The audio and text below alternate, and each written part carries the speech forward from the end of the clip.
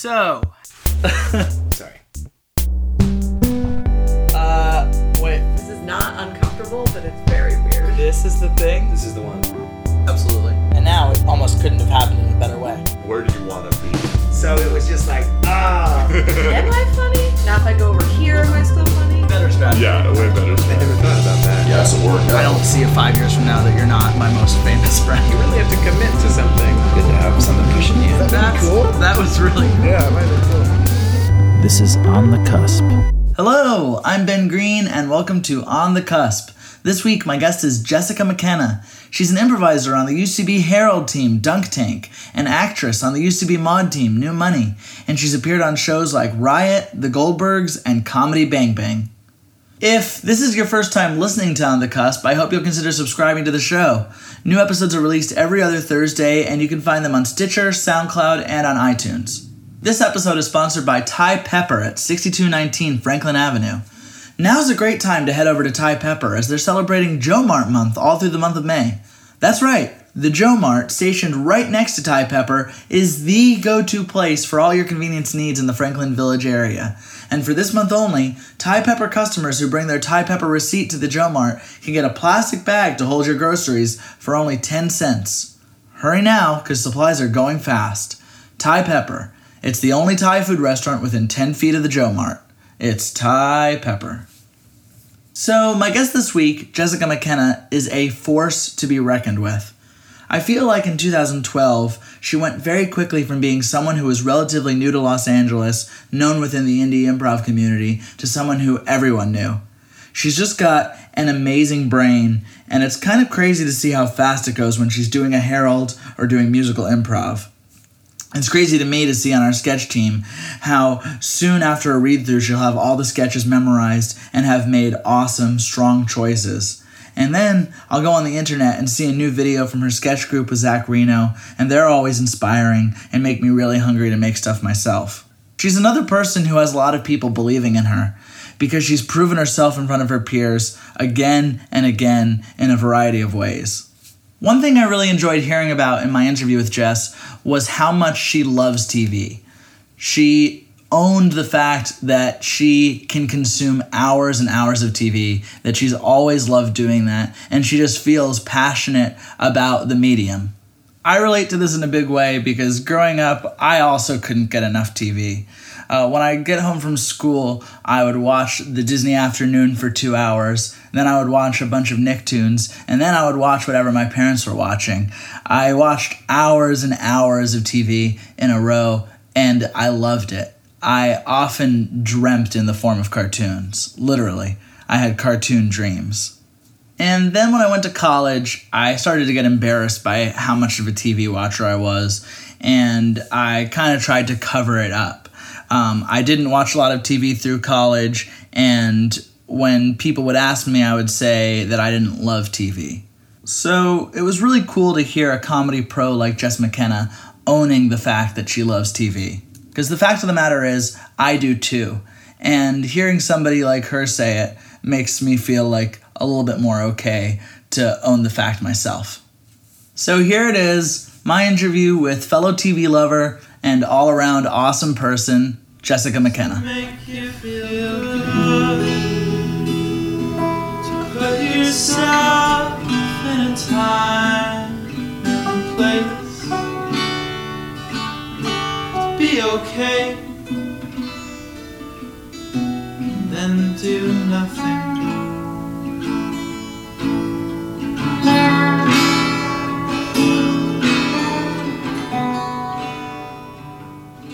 So our weddings happen very close to each other, right? Like a week apart. Week apart. Are you feeling overwhelmed? Like about a month away from it happening? I don't think I feel any more overwhelmed than I have since, like, I don't know, maybe February. I feel like gotten a new year and it started being like, okay, almost every week there's something to cross off the list. And now I'm at a point where it's becoming hard to do, like, non-wedding things. Yeah. Like, I have a very open schedule right now, and I have found myself in the last 2 weeks just, like, sitting in my apartment watching a lot of, like, reality TV unable to focus on like anything creative and just like slowly chipping away at our like last detail stuff. And it's crazy stuff that I didn't, you know, like you don't think about when you're super far out. Like, hey, we need a sign to describe the signature cocktail. What size do you want that to be? So are you going to buy a picture frame for it? And it's like, yeah, I guess so. I guess 8 to 10, and now I'm going to go like get a bunch of 8 to 10 frames, you know, like that level of like minutia that's like, oh boy. But I don't think I feel like extra overwhelmed. I'm just getting to a place where I'm like going to give myself license to not be able to accomplish anything else. That's smart. Has there been a biggest single thing about the wedding, like tablecloths or? Right now we've been in a real like music phase where it was like it took a lot of back and forth with my dad and I to decide what we wanted to dance, like picking songs for certain moments, and we still have to like firm up like what's actually happening in our ceremony. That kind of stuff is still like, I feel like that's like huge stuff. Oh, it is, but I feel like you know how to put on a show. Yeah, thanks, yeah. And that's another thing. It's like, oof, there's a lot, and he's really good about this, about like, hey, what is like reflective of us in this moment? Like, what could we have as a reading that would really like ring true to us and isn't just like, this is a standard issue wedding. Yes. I feel like that falls on me a lot too in our wedding, while Madeline like handles huge numbers of logistical things. And oh boy, yeah, there's a lot still to do. Did you like clear your slate just for this?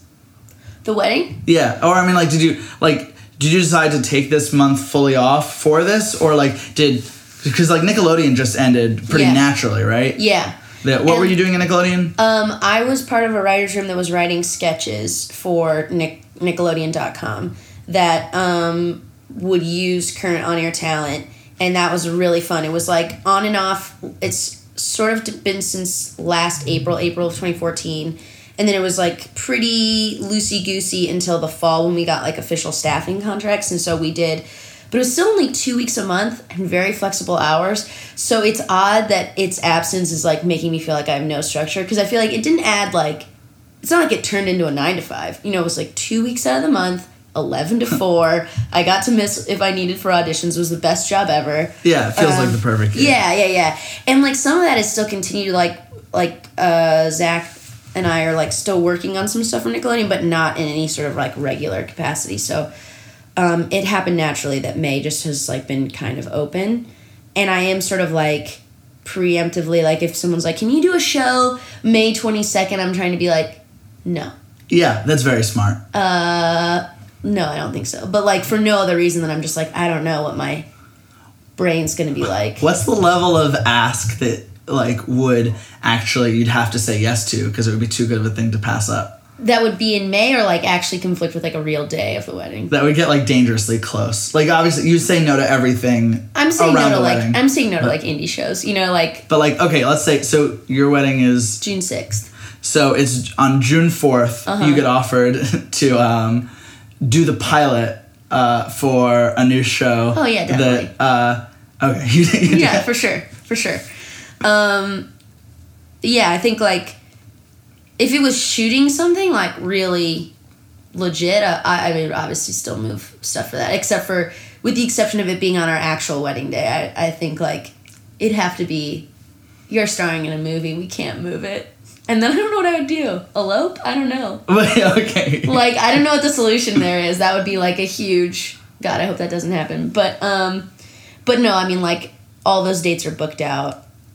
You know, the whole first week of June and the second week because we're going on a honeymoon immediately. So those are like... To where? Costa Rica. That's great. We're going to Cancun. Oh, nice. Those aren't far, right? Well, where's Costa Rica? I don't know. Costa Rica is like Central America. Okay. So those aren't far like... No. New York isn't far from California. Yeah. Everything's generally in the same they're blob. in the same area. Are you guys going right after? Yeah. Like the day after. Yeah, nice, right? That'll be fun. I get why people put it off, but I'm also like, I want to just go. Because I think with the kind of schedules we probably both have, it could get very easy to put it off forever. Yeah, exactly. And, like, I understand when people are like, we want to put it off so then we can take 3 weeks, but I don't think I could ever take 3 weeks. Or he couldn't either. So it's like, well, let's just take one right away. Come back to LA, get rich and famous. Yeah. And then eventually take a 4-month vacation. Yeah, exactly. When we just are, like, living a life of luxury. Yeah. So were you born in Orange County? I was, yeah. And what were your parents doing when you were born? I'm the youngest of 3, so they were, like, you know, raising my brother and sister. My dad works in insurance in a capacity I still don't fully understand. Managed care? Question mark? But What's the most you understand about it? Oh boy. I know that he mostly deals with like hospitals, and that he sort of like is not that many people that's like hard. I know he's sort of like big in his area. Got to the point where he, like, not geographical area, but like the area of managed care. And that he at one point like built his own business, McKenna and Associates, and then sold it to Aon, which is a very huge company. That's all and that he's, you know, he's like, he travels a ton, and he's sort of like a businessman baller. Well, traveled enough that, like, he was away for, like, parts of your childhood? Oh, yeah. I mean, not like away, like, oh, he's gone for a month, but, like, in any given week, he probably was almost never there all 7 days. Right. And then you were with your mom or babysitters and Mom, stuff? yeah. Okay. Mom, they met working at a Marie Callender's. My mom was the manager. My dad was a busboy. They got married pretty young. They were both 21, and neither of them went to college. Or they both went to like a little bit of community college. They're both in big families. My mom is the third of 6. My dad's the eldest of 5.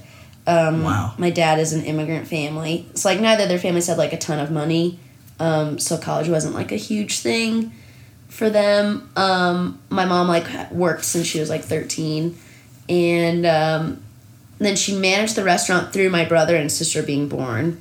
You think it was scandalous that your mom as a manager was dating a busboy? I don't think so. I've never heard any scandal discussed. I think it was like Lightly.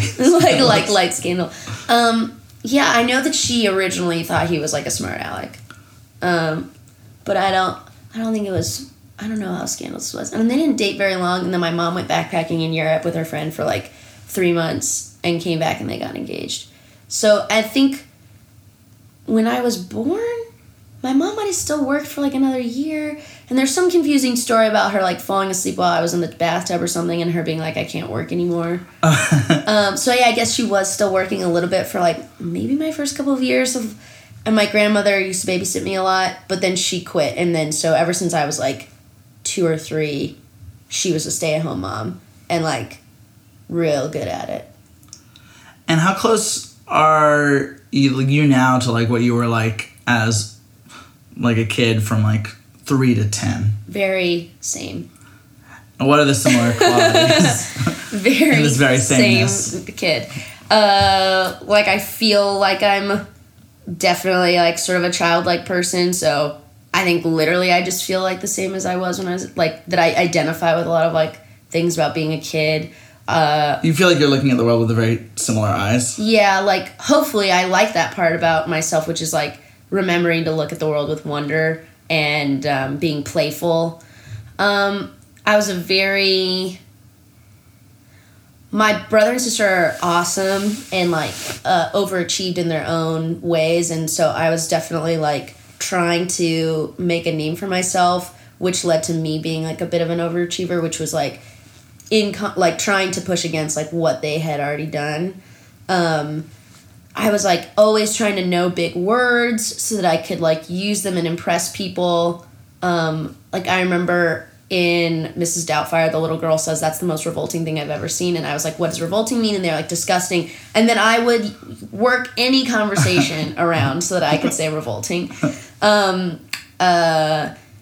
There's also like stories of me using words where I didn't quite know what they meant yet. Like we were driving through a Carl's Jr. I remember there was something on the radio about a man being so fat that he had to be cut out of his home to be taken to the hospital. And I said, geez, what did his parents feed him? Hemorrhoids? Thinking steroids. Which is what a great Well, what a conclusion. great, oh God, feed that guy hemorrhoids. So I was always trying to keep up. That would have also made him fat. Yeah, like maybe. It would have been very weird. Very weird. Very weird. But I feel like I was very much the same person. I mean, I think hopefully I had like a little bit more of a temper when I was a kid, so hopefully I've gotten that under control. Like things used to really frustrate me a lot more easily, I think, when I was growing up, a little more hot-headed. But other than that, I really feel like I'm really the same. What were your favorite things to do? My mom kept us like very busy. I had, as long as I can remember, I had stuff after school all the time. I didn't have like a ton of free play time. I had something always. But I did like playing make-believe. And I in the first house we lived in until I was like 6, I had a next door neighbor who was like 2 years older than me, but we were just like such pals. And we had this giant hedge on the side of my house that you could get inside of, and we would play like endlessly in there, and we called it Lost Boys Cabin, and he would be Peter Pan and I would be Rufio, and we would just like, we would start out like elaborate act out games, but start by describing what we were wearing, including like some of the other kids on the cul-de-sac, or it wasn't a cul-de-sac, but the street, it was a great street. It was like, so every house had kids and we all played. Like, all the way up to my brother, who's 6 years older than me. It was, like, from me to my brother, all the kids in between, we would, like, play this, like, hide-and-seek hybrid called Run For Your Life. We would, like, you know, play, like, games where we were all on a deserted island. And that's, I remember, we would all start by talking about what we were wearing. I remember this one girl down the street, I remember, like, her so vividly being like, and I have bangles just all the way up my arm. And I was With like whoa. basically a scene painting. Yes, exactly. We're like scene painting what we're wearing, and then we would like actually. But it was like such that neighborhood where everyone's playing. You go in for dinner, you go back out, and I was the youngest on the block. And I feel like that really is part of what my whole experience of growing up was like usually being the youngest, and that was very informative of like, okay, what's it like to be the baby? I loved being the baby. I relished my position in the family. And I also, like, I'm always looking up to people. I'm always, like, so I think that it made me talk early. It made me, like, have a bigger vocabulary. It, like, really pushed me to, like, want to keep up. So, yeah, we played. I, like, loved playing. But I was always, like, I was already in, like, piano lessons to, like, you know, music and movement when I was, like, really little, which was just like a baby class, or you like galloped and sang songs. But piano was the big after school activity, or there were others too? I mean, I remember starting in elementary school, I'd have like a piano lesson. I'd either have soccer or softball, depending on the season. Dance classes. Starting in 5th grade, I was also in voice lessons. Girl Scouts once a week, and then also CCD, which is like Catholic classes. Very well rounded. Yeah, I mean, and like that from like 1st grade, not like later in life. Did you have an opinion on on your Catholic upbringing as like a 5th grader? As was happening? As was happening? No, not really. I mean, like, Orange County is very religious. If anything, like, it was a little weird to be Catholic. Most people were Protestant, which would come to head a little bit more in high school, where people would be like, oh, Catholicism, you're, like, going to hell because you worship Mary. And I'd be like, what? Like, you realize that, like, there's, like, 1,000 years, or there's more, of, like, the only existence of Christianity is Catholicism. It was so bizarre to me that people would, like, I'm like, that's what you want to pick fights over, is, like, what type of Christian I am? Yeah, that's very weird. So weird. And they would do the same thing with, like, I grew up in a big Mormon population. And I was like, this is not where you should be focusing your energies. Goodness. Like, feed the poor. Or, like, talk to someone who doesn't believe in anything, I guess. You know, like, I didn't like CCD very much. I thought it was a little bit boring. But I also, like, there were tests and stuff, and I, like, studied. Like, I treated it like school. Were you a big reader? No. Were you a big TV watcher or Yes. movie watcher? So what were your things that you liked to consume? I just watched so much TV. Like, I've heard this with other people, like, you know, youngest don't get parented as strictly. I just, like, watched so much TV. I just, like, I still watch so much TV. And I do sort of have this feeling of like scoreboard. Like it didn't mess me up, you know, like Right. it didn't really affect anything, except for that like I love television. And put you in a very like actual path towards being on TV. Yeah, like I just like love it, and I'm like sick of the haters, you know, like it's a great medium. It brings people together. It's like doing amazing stuff right now. It's awesome. I love television. And I guess maybe there were rules when I was little about like school night consumption, but I feel like I spent entire summers in front of the television. You know, like Not playing video games too, just watching TV. Just watching TV. And were there shows like you felt pretty strongly about? Like you loved? Well, I do, as I'm sure is like the case with a lot of people. I mean, The Simpsons is like the single most important show.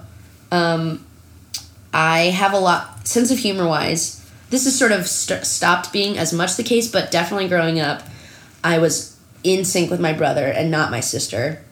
And every Sunday night, I feel like our family ate dinner, and then we had to watch 60 Minutes because that's what my dad wanted to watch, and I hated it. And you just had to like wait through it because it was like, that was like one of the shows a week Dad got to pick. So we all just had to wait through 60 Minutes. And I remember being so excited when Andy Rooney would come on because it meant it was almost over. Which is also how I felt about church and communion. It was like when communion comes, you only have like 5 minutes left. So it was like my Sundays had these 2-hour blocks that I found boring. But both of them had little communionists to Andy Rooney. And then we would watch The Simpsons. And I remember being like, my sister didn't get it and hated it, and it made her feel bad, which I feel bad about. But she grew out of it, and she just, like, she admits herself that she, like, was a late bloomer in terms of her sense of humor. Now I think she has, like, a great sense of humor, and we, like, have other parts of our sense of humor that we have in common. We're both, like, silly, and we laugh at the same stuff. But it was, like, a source of pride for me as, like, a 6-year-old looking at, like, her 12-year-old brother that we could laugh at the same thing. Or my dad, like, an adult, like... And I don't know how much I was always getting, but it was like, we all are laughing at The Simpsons. This feels great. But you had good taste. Yeah, exactly. Yeah, exactly. Like, I have good taste. I'm a kid. This show is great. Yeah, you're... And then other than that, it was like a ton of Nickelodeon, you know, like... Basically, just I think I had the Nickelodeon schedule memorized, and I would watch shows even though I didn't like them. Like I didn't love All Real Monsters, but I'd be like, I'm gonna sit through it because after it's Hey Arnold, and I love Hey Arnold. It's almost like you have to watch Real Monsters just to like keep up with people. Yeah, I was like, You don't wanna- I mean, I thought it was fine, but I was like, it's kind of gross. I don't like the way the animation looks. It's scary. But I'll watch it because Hey Arnold's next. And, like, what else am I going to do? I loved Doug. Yeah, Nick cartoons. I would say, like, I loved watching Simpsons. And then eventually, like, I guess we were pretty young when Friends first came on. And I feel like I watched every episode of Friends. But then other than that, it was just, like, a ton of Nickelodeon. I relate to all of that very much. Yeah, it was great. My sister-in-law, like, sometimes will say, like, I'm worried that I let my nieces and nephews like watch too much TV, and she's like, but then I'm like, you turned out good and you watched a ton of TV. Yeah. I'm like, I really did. I watched like so much. I don't know, I had like an endless capacity to watch the same episode of Friends like over and over. Yeah. And I feel like it should come in like handy now. Like, do you ever feel in Nickelodeon meetings like that it counts for something that you've seen every episode of Doug? No. I mean, it was kind of fun because I do feel like, you know, we will watch like as people from our generation start like working at things like Nickelodeon, you will see like a pendulum swing back to like our era, which I think was really amazing. Not to say that they don't have good programming now, but like I really feel like there was so much cool, risky, weird stuff on Nickelodeon when we were growing up that I feel like definitely has informed a whole generation of taste of like being okay with the absurd. Yeah, I don't regret. I mean, I must not have watched that much TV because my mom would still like, but I was so self-motivated. It's not like my mom had to be like, turn off the TV and do your homework. I just always did it myself. And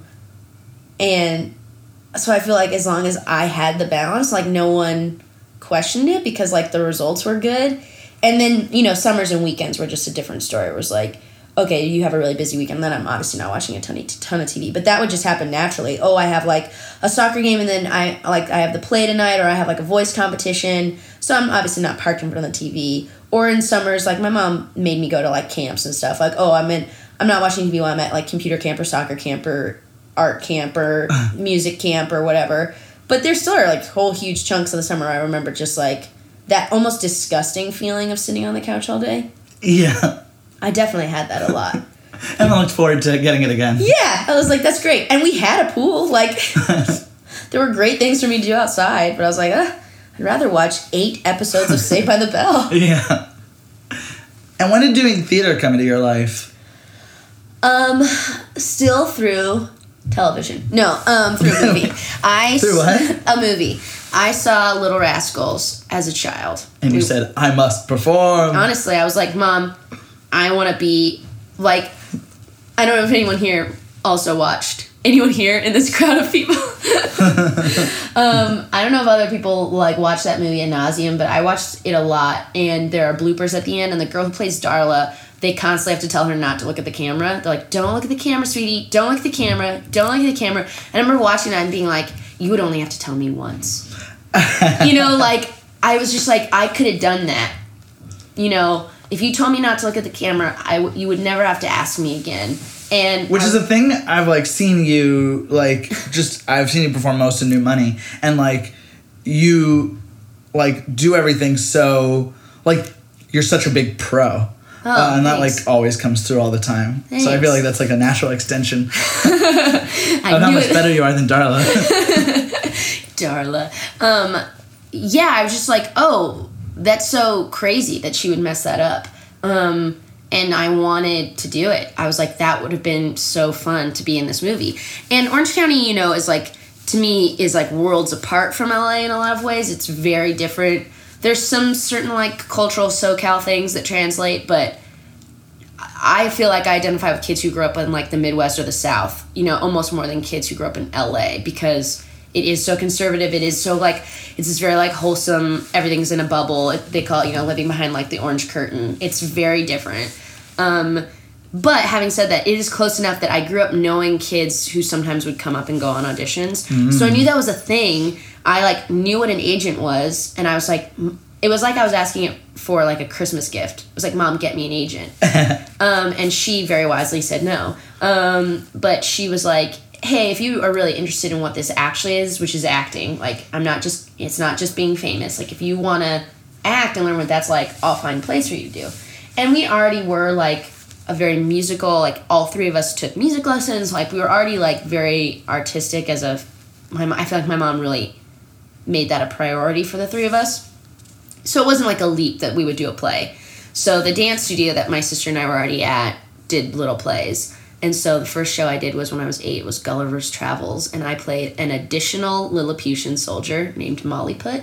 I had 8 lines, and one time Gulliver forgot his line, and I improvised a way to give him his cue, because not only did I know my lines, I knew every word of the whole show, because I was a crazy person.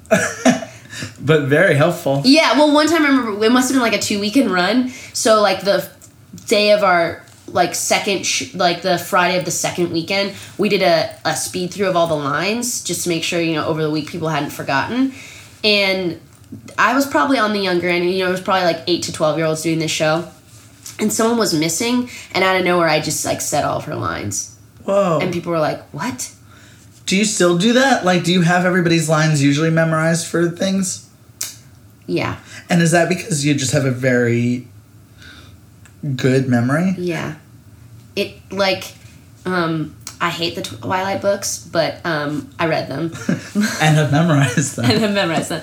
No, but there is, like, this theory in the Twilight books, which is that, like, this is so stupid, but, like, that when you become a vampire, you get, like, an additional power, but it's just a heightening of something you had in real life. So, like, Edward was perceptive, and so as a vampire, he can read minds, you know? Which is, like, kind of one of the only things in the Twilight universe that I was like, that's pretty cool. That, like, your superhuman version of yourself is really just a heightening of your human self. Yeah, very cool. Yeah, I can get on board with that.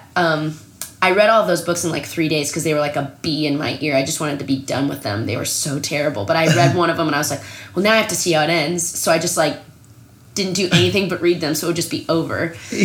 But I feel like if I became a vampire or a superhero, memory would be like something about memory would become my superpower. Because that's kind of your natural superpower. It is my natural superpower, yeah. So then I started doing plays. I kept doing them at that dance studio, and they would always be like these off-brand, like cheap children's theater shows to buy the rights for. They were never like, shows you would have heard of really. We did like a version of Snow White where I was a dwarf named Gloomy Gus, and like we did like a Winnie the Pooh where I was Piglet. That was really fun. But I probably did like 8 shows there, and then at the same time, the middle school that I was going to go to, they did a musical every year, and then when I was in 5th grade, they started doing this thing where they would let the 5th and 6th graders who were going to go to that middle school do the shows. So in 5th grade, they did Oliver, and I got to be Oliver, which I think is still my mom's favorite performance of mine in my whole life. And was it objectively pretty good? Knowing what I know now, it wasn't authentic, but I'm sure it was pretty good in that, like, I could kind of do a British accent, I could sing well, and I looked like a boy. So I think, like, already that's pretty impressive for, like, an 11-year-old or a 10-year-old. Where's the missing authenticity? Well, I remember, like, they ended up double casting me and this other girl, Brittany Hammond. Shout out to Brittany Hammond. She's a great talent. And we kind of, like, we were the only kids who, liked doing plays in our elementary school, and we kind of were just, like, always, like, okay, great, yeah.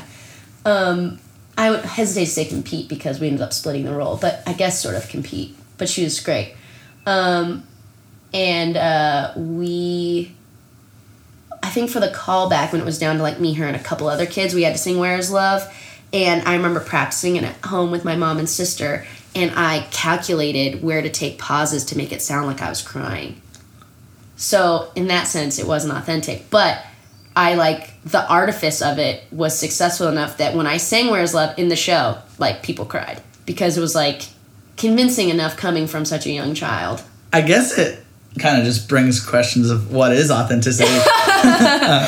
Yeah. Because, is it that the audience is moved, or is it that you're actually moved? Totally. I mean, in a perfect world, both. But I think, I don't really believe that, like, I'm not...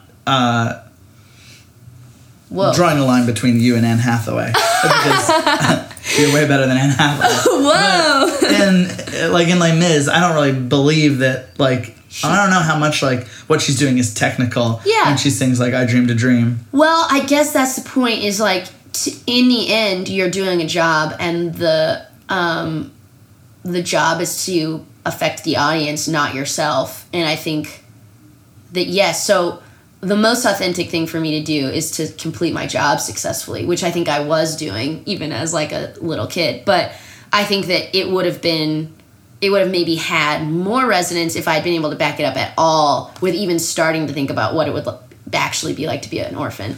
So, but yeah, I mean, like, this is something I remember like talking about in acting school, which is just like, if the script says cry, you still have to cry. It doesn't matter if you're not feeling it that night. Obviously, like, in a perfect world, you would.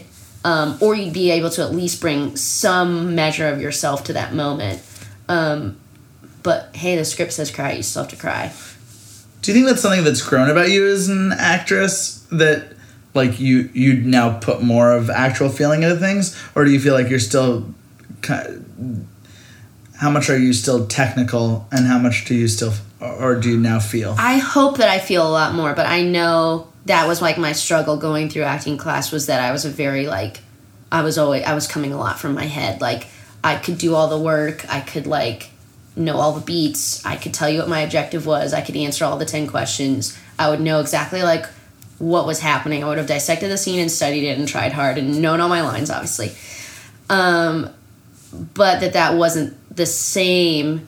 And I think maybe just across the board, I'm like, it's been a process for me to become a more emotionally accessible person. And I think I remember doing like a Shakespeare scene my junior year.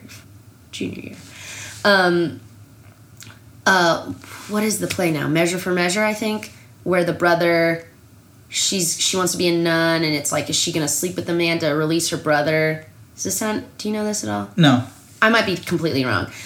Anyway, we had to do this scene, and my scene partner did not know his lines, which, like, really sucks, especially for Shakespeare, because, like, what can you really do? Yeah.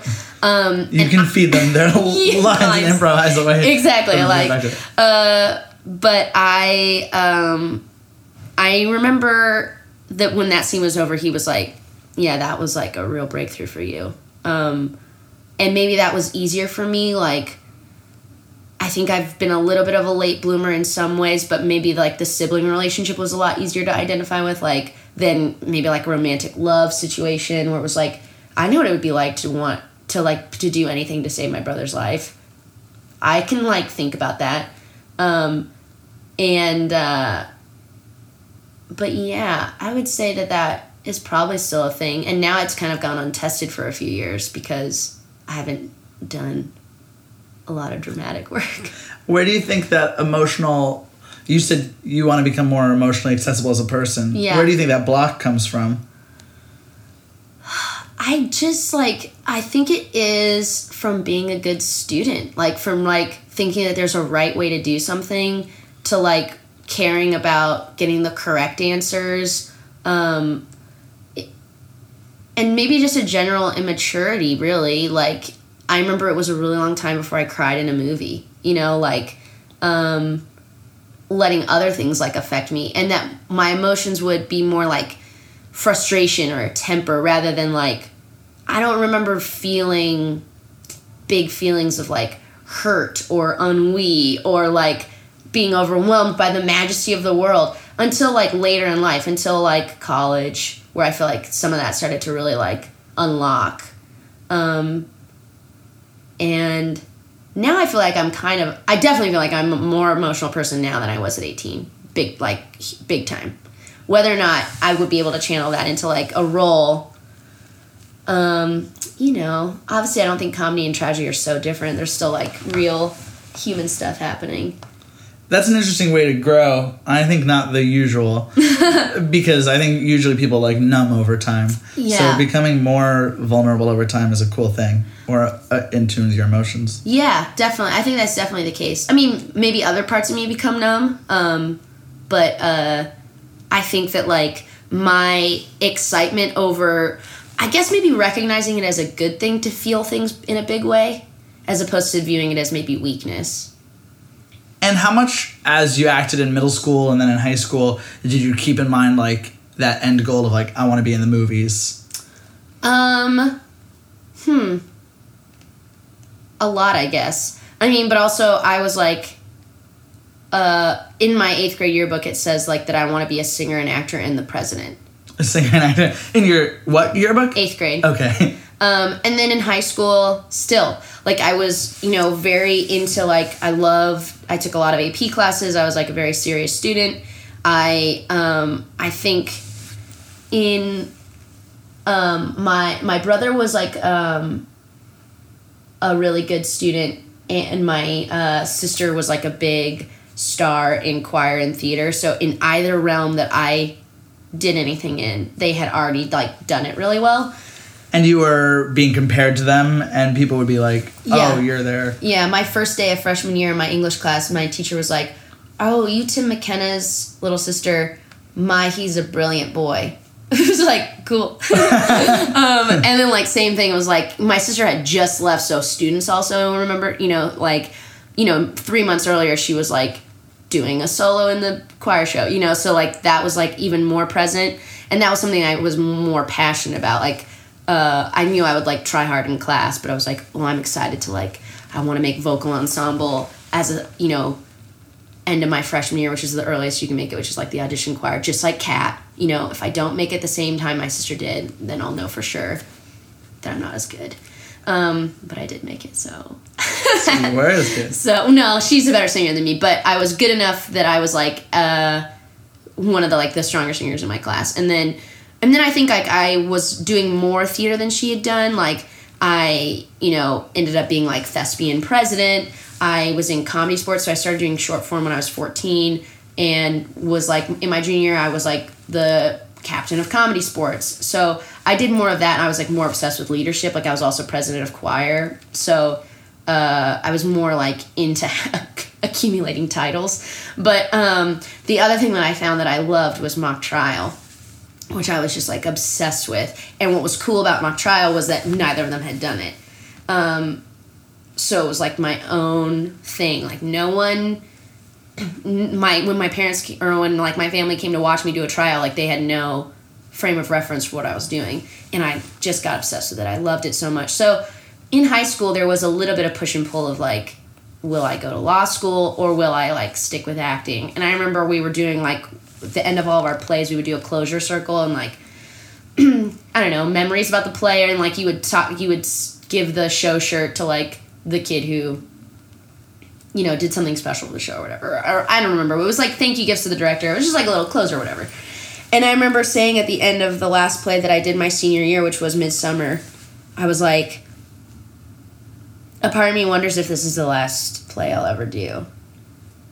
Wow. And if it is, I'm really like thankful. I like had a great experience. So I went into Northwestern undecided. Not knowing if you were going to be like a Supreme Court justice. Like kind of literally, yeah. Like but that lasted like for like 3 weeks. So. Any feeling like alongside I might be a lawyer, I might be an actor of like I might be the next American Idol? No. Because you knew like you're not as good of a singer as your sister, and so that counts you out? I don't know. Like you know how like some athletes like they play football and then they like do track in the off season. I think I just always felt like that's what singing was for me. Mm-hmm. Was like I felt like my sister was the reverse. Like she also did the show, like she also did plays, but she went to school as like a vocal music major. I eventually became a theater major. Like I always cared more about the acting side. I like singing, and I love music. I love singing. But I was never like, I never thought I was going to be a singer. What about Broadway kind of aspirations? Yeah, I guess I had those, but those also died really quickly because, I mean, they came back for like a short period. They're still, now they're like sort of there in the back of my head, but like. Yeah, you can get to them in this like weird way where I become a TV star and then I get to be on a Broadway show. Yes. Yeah, exactly. Like that's. I saw Paige Davis from Trading Spaces in Chicago. That was. Ooh.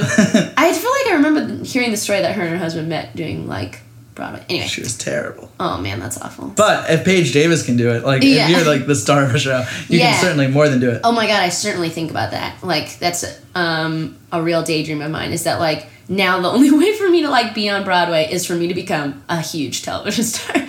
And then in like hiatus be like, I'd like to do this musical. And I would absolutely love to do that. I love musicals.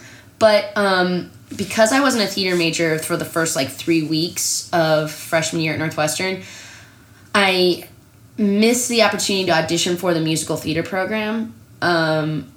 And I had to like come in this back way. I had to transfer schools because I was like in the College of Arts and Sciences. I had to transfer into School of Communication. And though Northwestern doesn't have auditions, they do have a cap.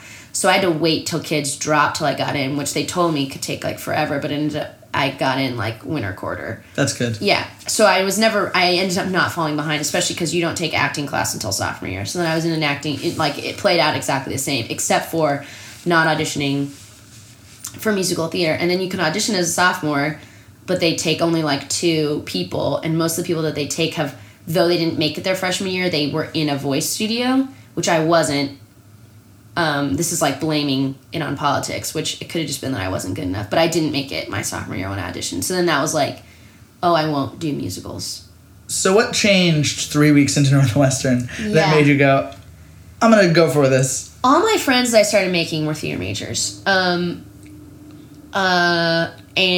I like went and I auditioned for both improv groups. There's a long form group at Northwestern called the Titanic Players that casts a brand new team every year, which is awesome because then by your senior year, you've been with those people all 4 years. I think Jen already talked about this. And we can't get enough of it. Titanic Players. And then there's another group called Meow that is like a at this point, I guess like 40-year tradition that is just 8 people and it's short form and sketch.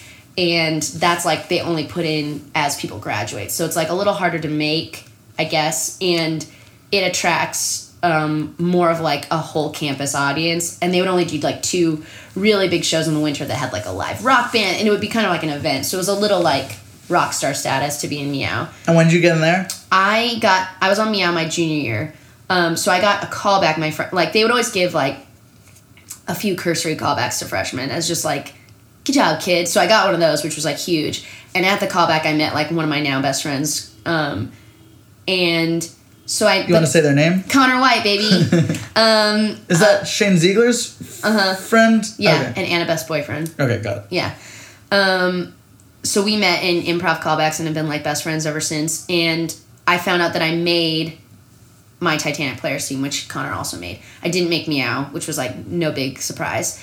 And then I wanted to coach another, like the Titanic teams were coached by other students, and I wanted to coach, so they wouldn't let Connor and I audition for Meow our sophomore year. So then I couldn't audition again until my junior year. So you could have potentially gotten in. We'll never know. We'll never know. It all worked out. But so I made I made that team, and that was like super exciting. All my friends were theater majors, and I just was like, experience isn't the same as training.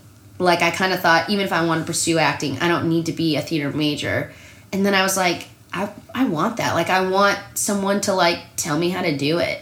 And I don't want to think like I'm too good or like I don't need that. Like, I want to study this like it's a real craft. And not to say that like Northwestern isn't totally the school to do that, because it's not a conservatory, but for my personality it was a good hybrid, because it was like the actual acting class felt pretty serious, and you're with the same 25 kids for all 3 years, the same teacher, so it is a really like small studio feel. And I worked really hard at that, but then the rest of it was like, it's not like I was in a ton of like conservatory type classes. And then I also did do mock trial, and I hated it. It was what turned? The coaches, I think. Like, the coaches in high school I'm still close with. They were like mentors to me. The people who did mock trial were like this amazing Venn diagram of like smart kids who were also like articulate and good at like improvising, and like it. I loved the other kids on the team. I felt like it was like, it just like threw into focus that what I liked about it was being on a team, making stuff up, and I liked using my brain. Like, I liked that it was intellectually challenging. But that, like, when I had gotten to college and in competition, you'd had to, like, really know the levels of a relevance objection. You couldn't just object relevance. I was like, now I'm kind of done. Like, this has gotten to a point where it's getting too technical. Like, and the coaches weren't as nurturing. And I had to be in like Des Moines doing tournaments when like Kanye West played at Northwestern. And I was like, I don't want this. So even if you had gotten to be a Supreme Court justice, you'd have still been like really craving to do Harold. Yeah, kind of. Yeah. So it was like, it was like, oh, mock trial. I liked it in high school for kind of like different reasons. And I don't need to be a lawyer. So I transferred in, and then that was that. When I've heard you talking about college in the past, it sounds like you had like a really pristine experience. What are some like, can you give some snapshots that showed like how fun college was to you? I loved it. You know, I think like part of it was in high school I was a very like floater of a kid. Like, I had a lot of different like separate groups of friends. And in college I feel like I found like a tribe. And I felt like our grade in particular was like super close. I was also close with like kids not in my grade, but I'd say that was like a huge part of it. It was, we had like this really vibrant student theater. Like, I don't know how much I actually loved Northwestern in terms of like what professors there gave me. I loved my acting class, and I loved like a handful of other classes, but I had a lot of problems with how the theater department was run. In reaction to that, because they attract such like talented, driven kids, student theater was insane. There was like 60 shows a year put on entirely by students. So that became my world in my life. Was like, you know, I remember my roommate was producing this play, and I was the assistant set designer, and one of my close friends was the set designer. We were up till like 2 a.m. painting these flats in this like tiny, what used to be a bunker, and like we were blaring Tracy Chapman, and like we ran out in the snow to wake back up. Like, and doing Meow was like feeling like a rock star. Like I remember like walking out on stage and being like, well, I'm chasing this feeling of like there's a live audience that is like losing their mind for these like stupid sketches we wrote. And we've tried so hard. We rehearsed every day for 5 hours for this like sketch and improv show. Like I threw this party for only the senior theater majors with some of my friends called the Risky Business Party, where everyone had to come dressed as like Tom Cruise's Risky Business. We invited every kid who was a theater major. So it was like, you know, kids that I knew for all 4 years but wasn't like weren't friends with, but it was like the 100 of us are going to freaking rage together right now. Like that was really incredible. Like being in company my sophomore year as I was like saying goodbye to musicals, but that was really exciting. You know, we all lived in these same apartments. Like you could just like walk up these old back alleys of this like old apartment building and you knew kids in every apartment, and it was just like living in, I don't know, like it was the best. Utopia. Yeah, it was utopia. Like I had such a good time. And Jen D'Angelo was a part of your life? Mm-hmm. Jen is a year younger than me, so she made the Titanic team that was made for her year, and then she made Meow my senior year. So we had 1 year on Meow together. And we also were in this group together that part of doing student theater at Northwestern was like these mini theater companies. And we were on this one together that put up student written plays. So like we produced her play. And yeah, you know, we go way back. Almost 10 years. So was there any thought of going anywhere but LA after college? I went to New York first, yeah. Oh, okay. Which, that was like... For a year? For a year, yeah. What was that year like? Weird. Fun, but weird. Like, I took the first 2 levels of UCB. I made Story Pirates. I worked at a bakery. I was sad and confused, but I lived with like 3 of my best friends. In Brooklyn? No, 109 in Amsterdam, like Morningside Heights. And a lot of my best friends moved to New York, so I think that was part of it. I was very like New York, LA, and then most of my friends were moving to New York, so I went to New York. And it was also like driven by a desire to still do theater. You know, like I remember my acting teacher telling me, you know, I see that you are, you know, you do a lot of comedy. I also like don't want you to give up on doing Chekhov. And I just like really took that to heart. And now I'm kind of over that. I feel like there was a little bit of like a veil of pretension of like, Northwestern didn't talk about LA. It was like when you stay in Chicago or go to New York, like they were training you to be like a theater artist. There weren't any on-camera classes. Like it wasn't a part of what we talked about. So I thought it was, you know, I was pretentious. I was like, that's shallow. Yeah. And now I'm like, everything I love and want is television. Like, you know, it just was like I had to like grow out of that a little bit. And Goldberg's over Chekhov. Yeah, all day, every day. I mean, honestly, I would love to do Chekhov. I really like the Northwestern curriculum is your junior year, you kind of like grow with the evolution of subtlety. So, of subtext. So you start with the Greeks, which have no subtext, which everyone just like exactly says exactly what they're thinking. They're basically like arguing like lawyers all the time. And then we move to Shakespeare, which has like a little bit of subtext, where like sometimes people are like saying one thing and meaning another. There's like, you know, soliloquy, and there's like a little bit of variation. And then Chekhov is like all subtext, where you're talking about the weather, but you're actually talking about, are you going to spend your lives together? You talk about the weather, he leaves the room, she collapses and cries. And I loved that quarter. That Chekhov quarter was like, mwah.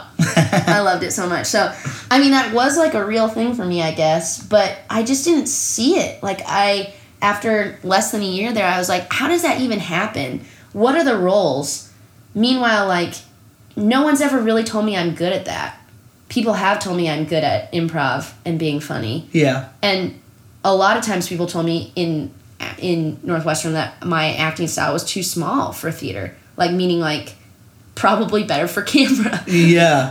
That's a good note to get. Yeah, exactly. So it was like, I didn't know how to, you know, I was small in my body. Like, I prefer, like, it wouldn't, I'm not super good in my body. Like, it wouldn't, I feel like my performances wouldn't, like, radiate out from my fingertips. It would, like, be in my face, which is fine if you're on camera. So it was like kind of, I actually specifically, it was this, I would check like I had no representation. I didn't really know what I was doing. I worked in a bakery and then I worked in a restaurant and I did a little bit of Story Pirates and took 1 and 2 of UCB. And With who? John Cabris and then Brandon Gardner. Cool. One day there was a posting that they were having auditions in New York for the Lieutenant of Inishmore, but for out here for the Mark Taper. And I love Martin McDonough, and I love that play, and there's like a young girl part, and I was like, I need to audition for this. But I had no way of doing it. Like I didn't have like, the only call they had was for a union. I was not in the union. I was like trying to call in favors of people I knew in Los Angeles to see if I could get an audition, and I never did. But the process of me like daydreaming about auditioning for that led me to be like, maybe I'll go to LA for 3 months to do this play. I'll be back by my family, which will be so fun. I'll be there for the summer. How great. Maybe an agent will see me. Then I'll get repped, and then I'll stay in LA. And then it was like that seed just sort of like burrowed and grew, where it was like, or I should just move to LA. Like, yeah. And if I want to move to LA, I should go now, because there's nothing keeping me here except for my friends. But they can't be why I make decisions, especially at 23. So I just decided to move to LA. And then a couple people ended up also moving to LA, which was great. Made that transition easier. It was hard. Like, some of my best friends still live in New York. Like, it was hard, but it was like, you gotta do you. And then it was kind of like a no-brainer. It was like, obviously, I'm back by my family. I'm probably way better suited for comedy and TV. I'm gonna like really pursue that and not feel guilty about it and not feel like I'm selling out. Like, it's what I want. I want to be on a TV show, or I want to help make TV. I want to be in TV. And then weirdly, I moved to LA, and then Jen was a year younger than me, so she was gonna be my roommate. But she was kind of like in between what her summer was gonna be, so I had just sort of like randomly decided a day to move. So I just like lived at home with my mom for the summer, which was a little weird, which just like made me feel like a real slacker. But it was fine because it was just like a couple months, and it was kind of just like, well, what am I gonna do? I'm waiting for Jen. And I came up to audition into the Groundlings School and went to a party afterwards of like Northwestern people who were in between. I had been back in California for like a month and a half, not up in LA at all. This was like one of my first days up in LA. And at that party I met Morgan, and our first date was seeing the Lieutenant of Inishmore. Whoa. And he was a Northwestern person too, who you had not known? Yeah. He was a senior and I was a freshman, so we had mutual friends of like the grades in between, but I didn't know him at school. Very cool. Yeah. I was like, you're taking me to the play, which is the reason I'm here. So, and you had not even talked about it? No. It just happened naturally? So that's pretty mystic. Yeah, right? I've always been like, whoa, so crazy. Like, I wouldn't even live in this city if it wasn't for this play. Or I would, but maybe it would have been a year later. Maybe, like, who knows what that would have... I credit that play with being the catalyst. Yeah, that's... So, like, you were just going out on this date, and then the surprise was, like, I bought these 2 tickets to this thing? Well, it wasn't a surprise. He had said, like, would you go on a date with me? And then he was like, how about we go here? That's so cool. Yeah, it was really cool. And then the girl who ended up being that part is also a Northwestern person who's an amazing actress, and she was great. A lot of things coming together. Yeah. Yeah. So, can you describe what your path has kind of been out in LA? Sure. Wandering. No, well... Has it been? I don't know. Maybe not. I guess... It feels pretty... Direct? Yeah. Cool. At least as I know it, but I also had forgotten you were in New York. Yeah. Ever. I just was, like, thinking in preparation of this that at that time we went to Intelligentsia and had such, like, a great, like, long conversation. Yeah, I really like that. That was great. It's like, oh, this will be easy. It'll be just like that time we were at Intelligentsia, wondering if we should tell Jason Minzy because we knew who he was. And I talked slightly too loud. No, you didn't. Oh, we, like, totally geeked out about Carolina Change. Yeah, I could do it more. Anyway. Do you want me to just do it for you? Yeah. Don't let my sorrow make evil of me. So you moved to LA, and did you jump right into... Oh, so you did your Groundlings audition, and what happened there? Yeah, so I made it into, like, the school, which I, And I knew I wanted to do both, and I had heard that the Both Groundlings and UCB. That's right, yeah. And I'd heard that the Groundlings weights were really long, so I was like, let me knock out those first 2 Groundlings before I go back to UCB. So I did that. I like did 1 and 2 of Groundlings, and then started the waitlist process, and then did 3 and 4. And so that would have been moved in 2010. So that was early 2011. I think I took 301 in like March 2011. So I took, and by this point, the only thing I'm already doing Story Pirates because it started its LA branch right when I moved, which ended up being amazing because just by having done it like 6 months longer than the people they cast out here, I ended up becoming like a veteran way faster, which was awesome for my, first of all, I love Story Pirates more than most things on this planet, but also because it really gave me like a foothold. I was performing all the time. I was on like their main stage. I was teaching a lot, so that became like a really important job. Like source of income was teaching with Story Pirates. So that was amazing timing because that's sort of a ladder. It's not like a long ladder, but it would have taken me maybe another year or so in New York to have reached the level that I was able to sort of jump to, where I was like directing and doing like a ton. So that was really cool. So then I take UCB, and those are both great. I feel like maybe I couldn't get into a 401 until really late or maybe I took it. Yeah. I went on this tour for Story Pirates where I was gone from LA for a month, or a little over a month.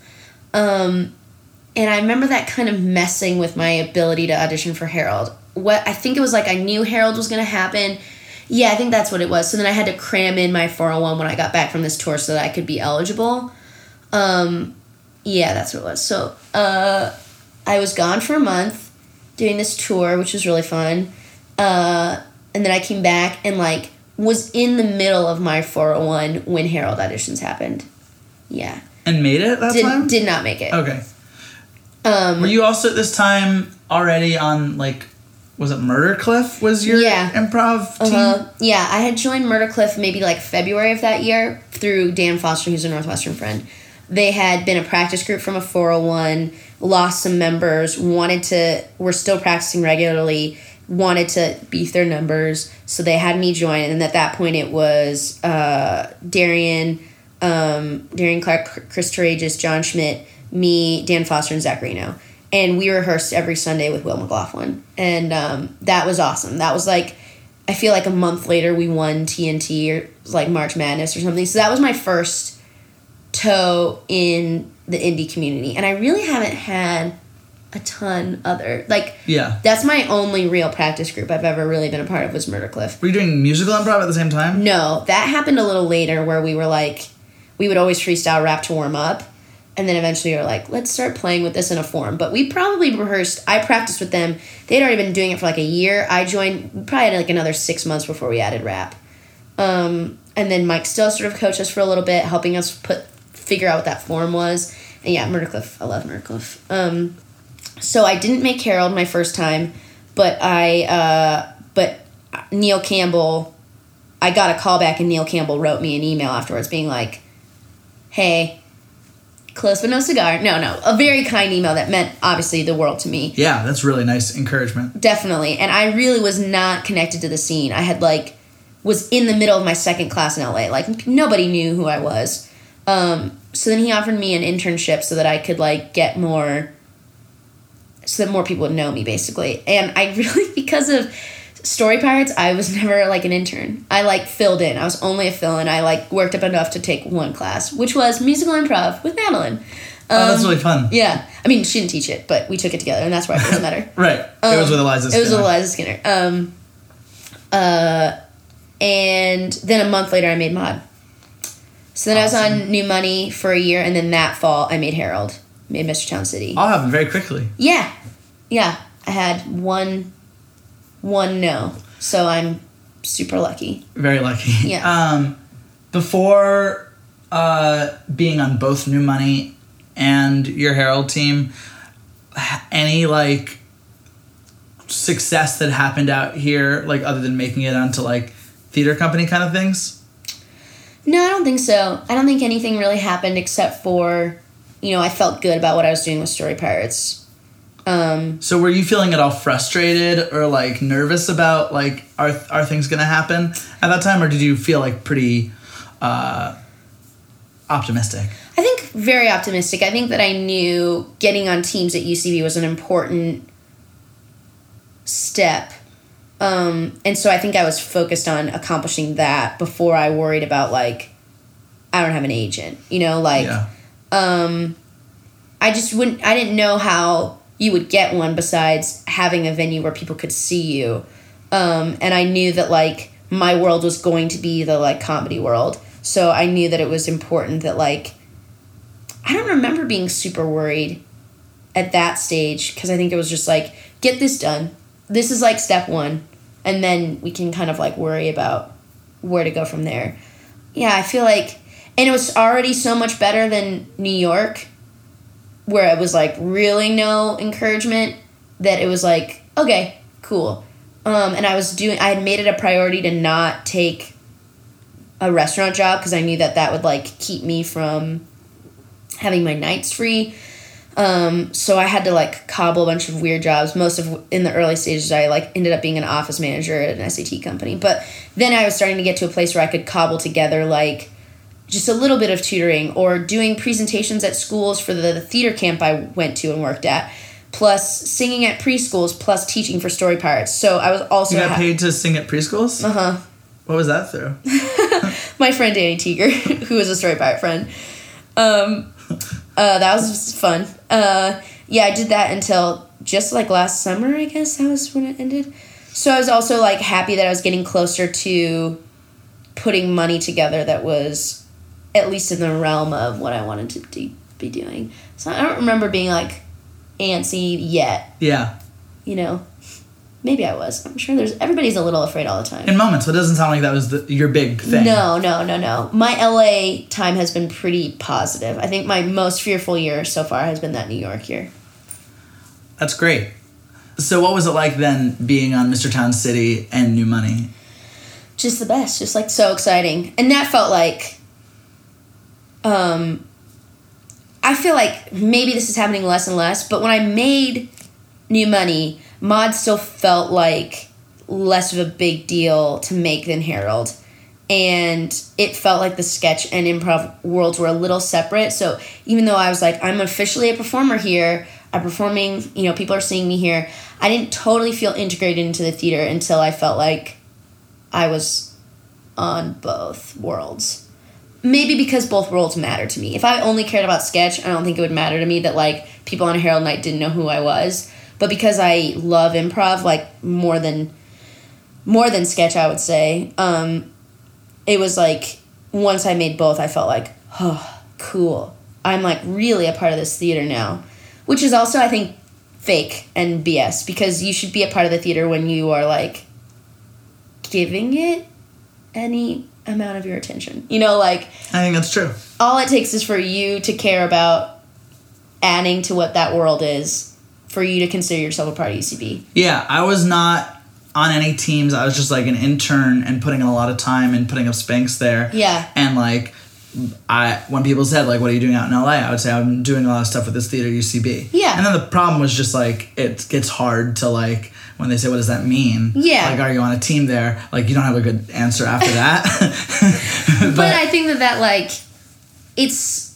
we're a part of this like time where it's like really growing, which is exciting. It's a little like, oh, is it losing some sort of like underground cool kid edge? But also I feel like, who cares? Yeah. I mean, maybe care, but also like there's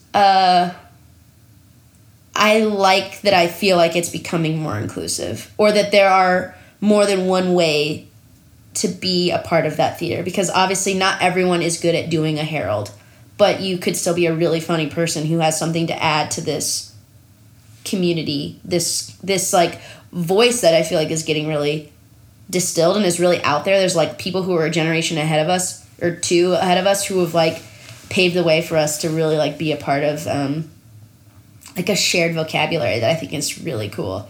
So I think that was in my head. Or maybe it wasn't. I think it shouldn't have been the case that I wasn't legitimate at that theater until I was on 2 teams. But I maybe felt that way a little bit. And then so I felt like I could breathe a little after I made both.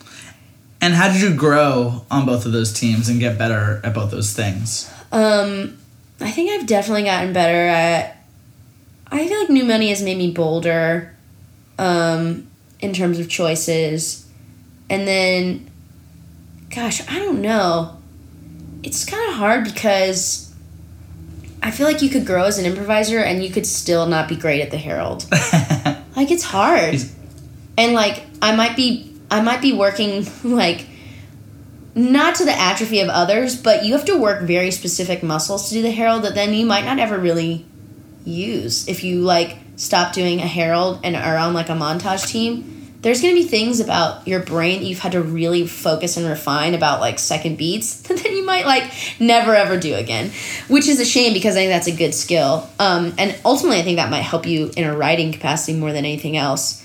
But I do feel like, you know, doing a Herald is like only writing sonnets. It's very structured, and, you know, sometimes structure allows for greater creativity because I think, like, rules can be helpful. But it is sort of a little hard for me to see, like, what skills will remain when I'm doing other kinds of improv, or, like, what's really... Obviously, getting better at gameplay, that's a huge growth. Everyone on Mr. Town City, that was their first team, which is a different experience than coming into a team that has, like, a mix of returning, new, whatever, which is how my team Dunk Tank is now. And I definitely feel like a pretty aggressive leader on Dunk Tank. Not necessarily, like, personal dynamic wise, but, like, I'm making big aggressive moves, like, all the time. Like, whoosh, we are here now. I'm doing a crazy third beat transition because that's what's exciting for me about using that form. And maybe on Mr. Town City we were all a little more like, are we doing this? How bold are we? Are we this bold? What kind of team are we? How's it happening? And yeah, both have been great. You know, both were, like, extremely valuable experiences. And there's nothing that can replace just hours, just reps, just practice. Both in just for Herald and for improv in general. So, I don't know how specifically I've grown, but, like, you know, what does it take? It's 10,000 hours or something to become a master. It's just, like, I'm getting hours, man. Yeah. Hours and hours and hours. What came first? You getting your first, like, professional booking or getting an agent? Getting an agent. And how did that happen? Well, I was, you know, gift basketed Rain, as all UCB performers are. Right. Here's your welcome basket. You now are with Rain. That was great. I have not had, like, a ton of success commercially. I don't feel like I've ever, like, gone out a ton. I got, like, one web commercial that I actually got through Story Pirates, not through Rain. I love that commercial. Zeusk. Is that what you're talking about? Yeah, it blew my mind just because I kept seeing it on YouTube and I didn't know it was you. Like, I just thought it was, and then figuring out that it was you. Like, I heard you talking about it at A New Money. Yeah. I was like, wait, that commercial I keep seeing? Yeah. Because you look kind of different there. Yeah, I do, yeah. And also, talking that little heart. Yeah. That's so crazy. It's like that thing had, like, over millions and millions of views, and that's, like, the bummer about a web union thing. It's like, so you must have made millions and millions of dollars. Oh, certainly not. You know, just the money for that one day of work. But that was very fun. But I didn't get that through a traditional auditioning. And then I had one manager that actually I guess I got before I made teams through this weird way of I went to an acting coach and he helped me make a reel and then he passed it around. And then I had one manager and they were great, but eventually I felt like they weren't the right fit anymore. So November of 2013, I fired them, which was very hard. Because they were very nice people. And weren't bad. Weren't by any means bad. I had no credits and they gave me, like, 2 great pilot seasons. But then it would kind of, like, I felt like I would lose focus in their brain. So right at that time I got seen by another manager who I'm still with and they've been awesome. And then I booked this show, Riot. And then before it came... Towards the beginning of 2014? Yep. February 2014. Which I feel like when we had that coffee, and I had just done like the movie with Steve Carell. Yeah. Did you know Riot was happening yet, and that you were going to be working with him too? I don't remember.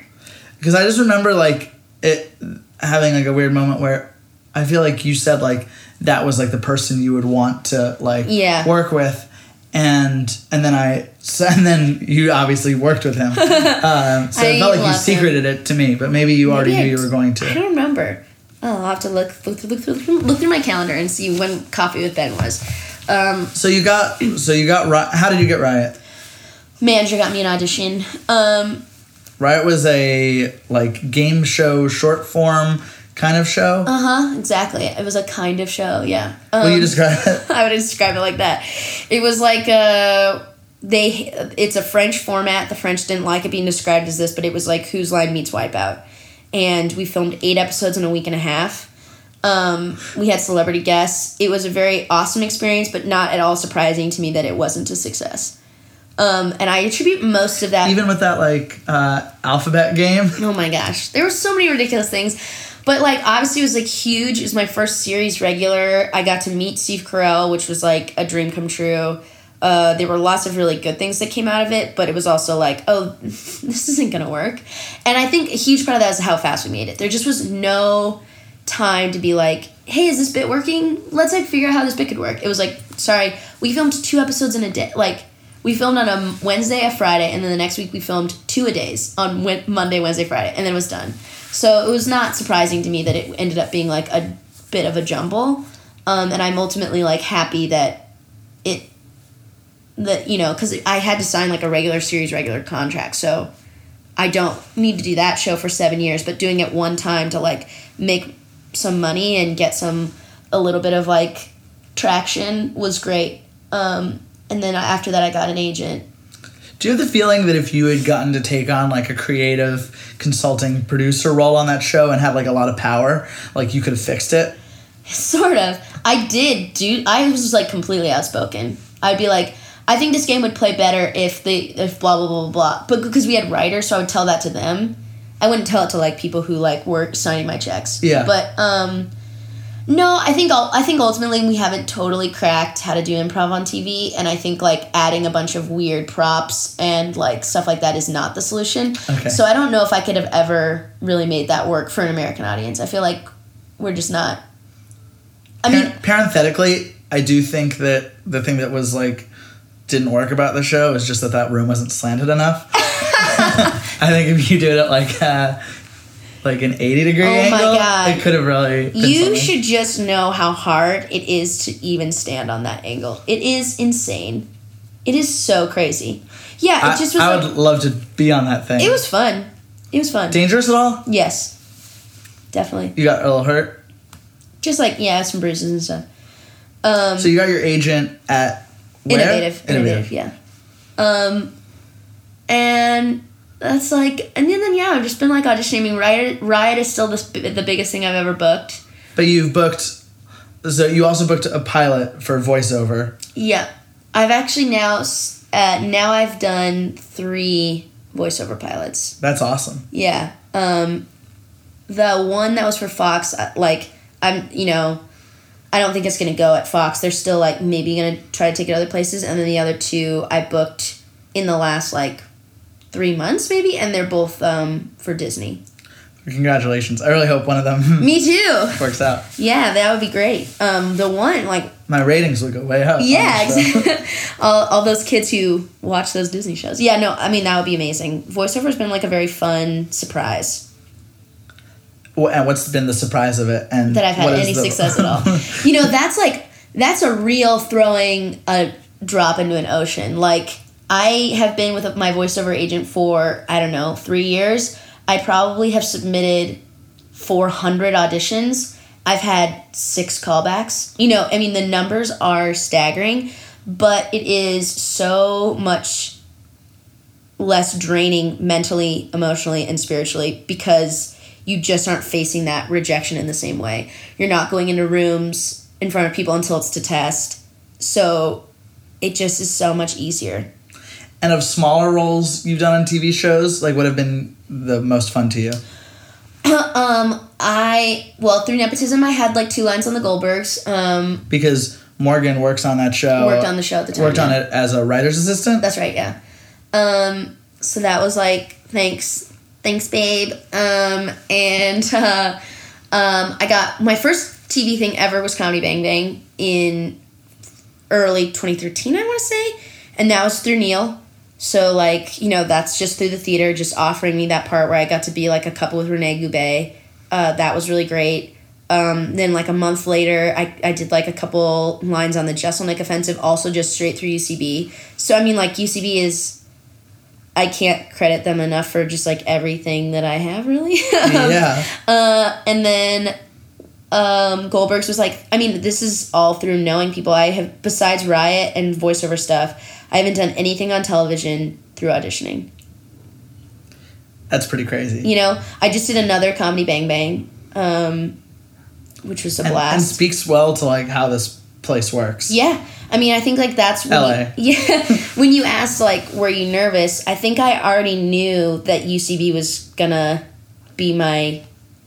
I hate to say golden ticket because I feel like a lot of people put too many eggs in that basket, but certainly... Right, you're not your golden ticket, but, like, your guarantee. The thing that makes you... The thing that will 100% eventually make me a TV star is UCB. Well, but, I mean, it's not true, but I don't think, unfortunately, it's not true for everyone. It's not like everyone on the performer page is going to be on TV, but I do think if I am on TV, it will be because of UCB. Yeah. That's like a nice little quote for the website. Not all of these people will be famous, but if they are, it'll be because of us. And, like, obviously your own talent and hard work and dedication is the other half of the equation, but being able to be seen, like, especially for comedy, and also just, like, it keeps me sane. Like, what do people do who are just auditioning for, who their only world is auditioning? I get to actually do what I want. The question is, how much do I get paid for it? That's the only thing that needs to be fixed in my life, is I need more money coming in based on, like, doing what I love. But I'm not waiting to do what I love. I do it all the time, multiple times a week. Yeah. And that is so, like, that's just night and day. That is a night and day experience to someone who, like, is just waiting for people to say yes. And it keeps me sharp. It keeps me sane. It keeps me happy. So, like, in that sense, like, there really... isn't enough gratitude for UCB. Like, I love it. I know that, like, other people who are on the outside are like, that thing is a cult, and it kind of is, but whatever. What does the writing area of your life look like? That is basically all with Mr. Zaccarino. You do a group with him called Animal...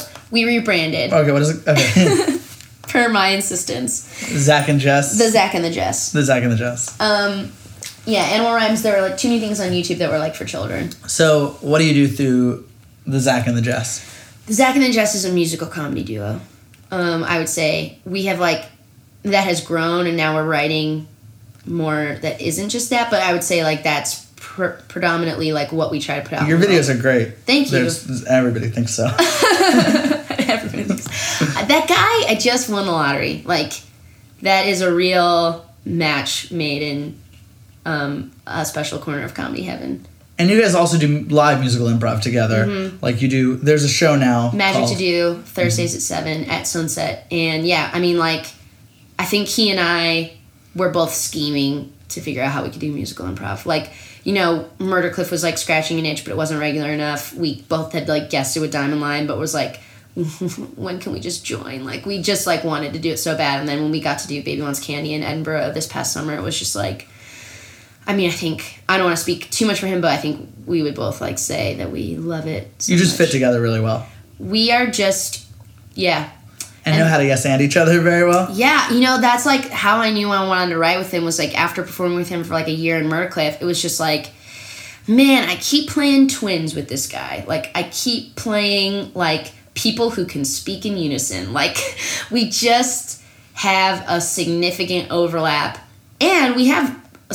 It's not 100%. There are areas of our sense of humor that are not the same, which I think make for an even stronger partnership because we have moments where he pulls me one way and where I pull us the other way that keep it, I think, varied and not just, but yet have, like, allowed us to really, like, clarify a voice. and that I just appreciate his willingness to be silly, not to mention that he is like incredibly talented. Like just so stupid talented. So yeah, most of my writing is with him. I've occasionally like tried to push myself to write something on my own, mostly to prove to myself that I can. So far, haven't done it. Like, except for writing my own character pieces. Like, you know, I've had a couple opportunities to be in like character showcases or things like that. So I want to make sure I have a stable of characters that are only written by me, or, you know, like I'm doing for myself. But outside of that, I would say everything I'm writing currently is with the Zach and the Jess. And you said earlier that, like, as you become more, like, emotionally present as you've grown up, that you've also become more numb in other ways. Yeah. What are those ways? I think allowing myself to relish an accomplishment, you know, like, I feel like that period is getting shorter and shorter of, you know, in early 2013 when I did Comedy Bang Bang, I like couldn't stop grinning because I was going to be on TV. Then when I did it later, it's like, this is great, another day at the office. You know, like, still so exciting and so grateful, but like the sheer overwhelming feeling of like, how is this even happening has gone away a little bit. And maybe because I'm like, well, it's happening because I'm working at it, which is maybe like a little cocky, but like, you know, I do have a little bit. Morgan is like, you have just kind of crazy blind confidence. Like, I don't know how I would do it if I didn't, which is just like, yeah, this is going to happen. So you feel this is going to happen every day? Not every day, but sometimes it's delusion. But I think it's important delusion that keeps me, like, motivated and keeps me bold and not scared about, like, is it going to happen? And just, like, it is going to happen. It's a matter of when and how and at what level, you know, like, but you will make your living this way, you know, and you will get the opportunities to create things eventually that you want. This will happen. Just keep working. So I think that I am a little numb to, like, allowing the success parts to, like, feel exciting, you know, like. You've built that numbness in as, like, a strategy to help you go faster forward? Maybe, consciously or not. But probably consciously, yeah. I think I've, like, God. You know, just, like, everything. Amy Poehler talked about this in her book, like, your career is not a mountain. There is no top.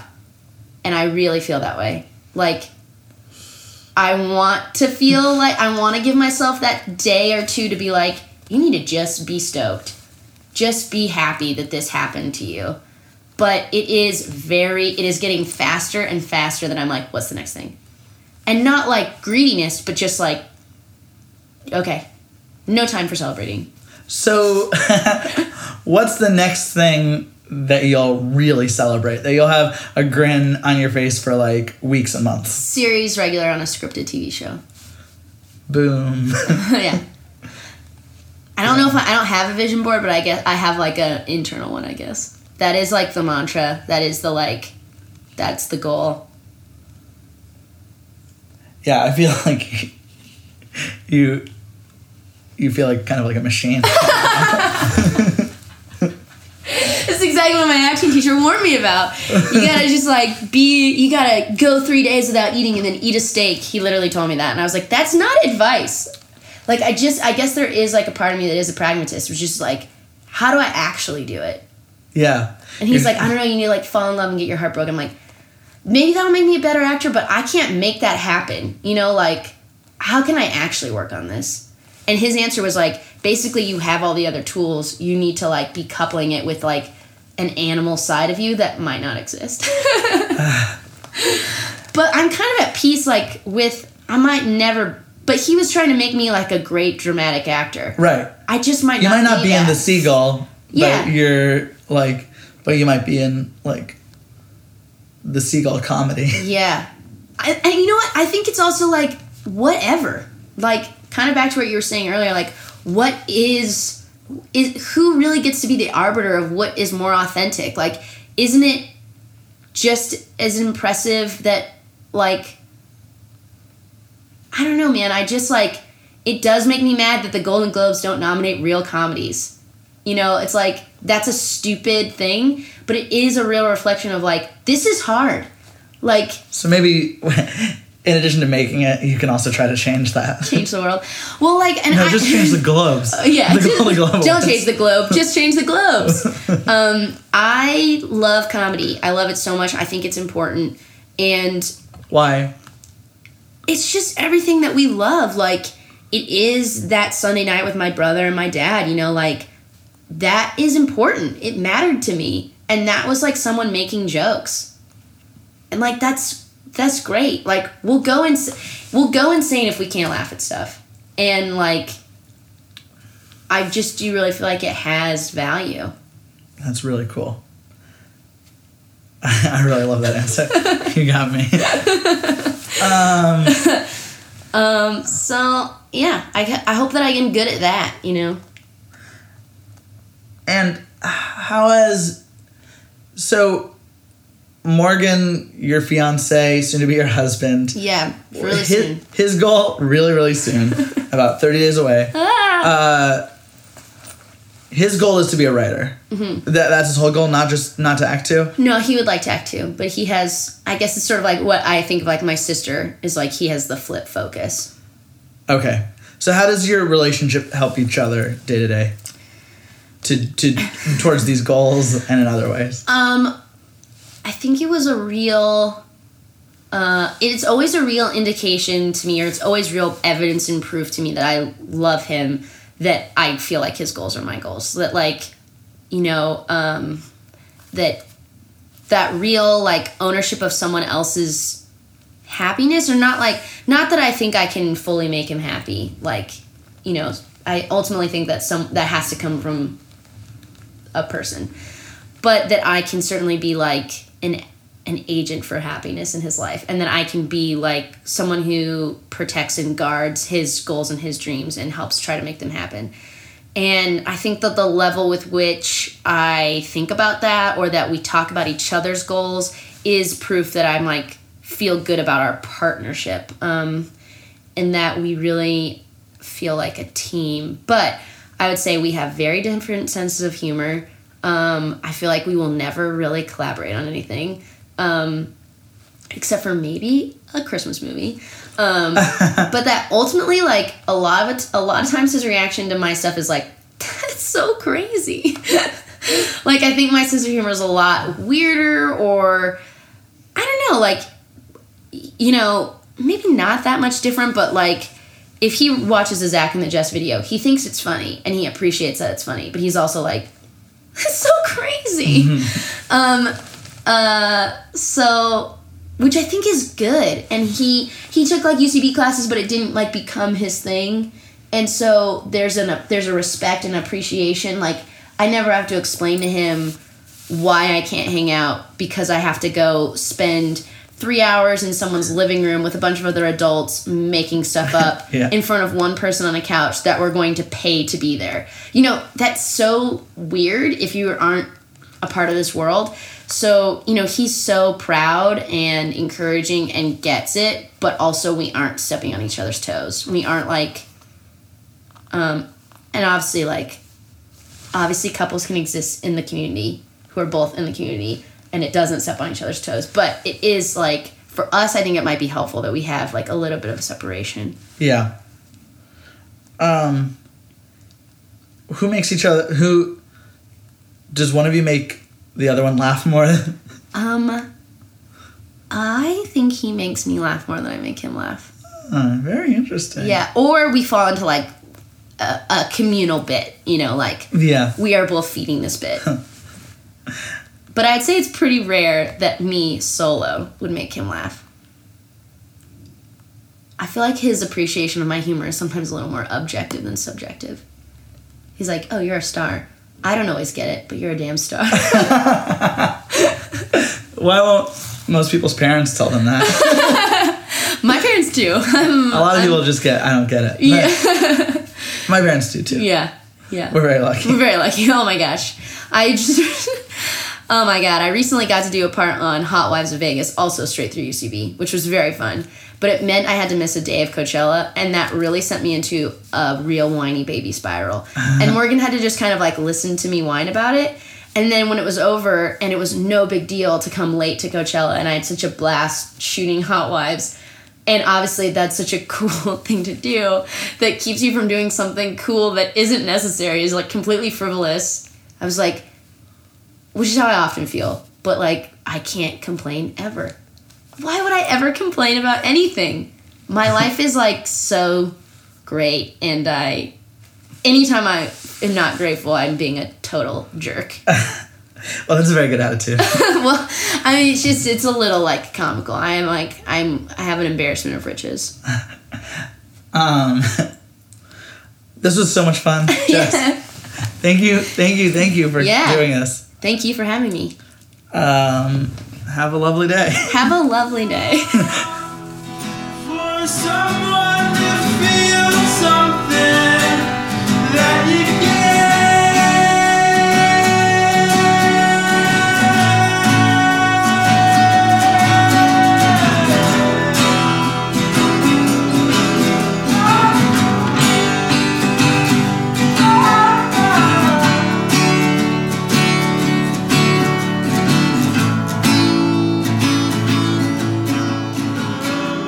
So, listeners, on the Cuspers, thank you so much for listening to my interview with Jess McKenna.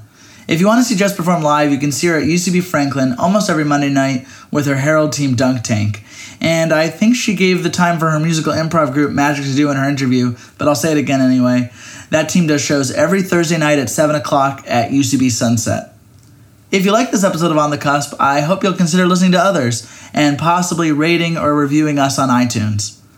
Special thanks to the band Hi-Ho Silvero and Casey Triela for all the music in this episode, to my sound editor Joe Burge, and to my producer Cece. Icon has fun playing him in Towerfall, Pierce. This has been On the Cusp.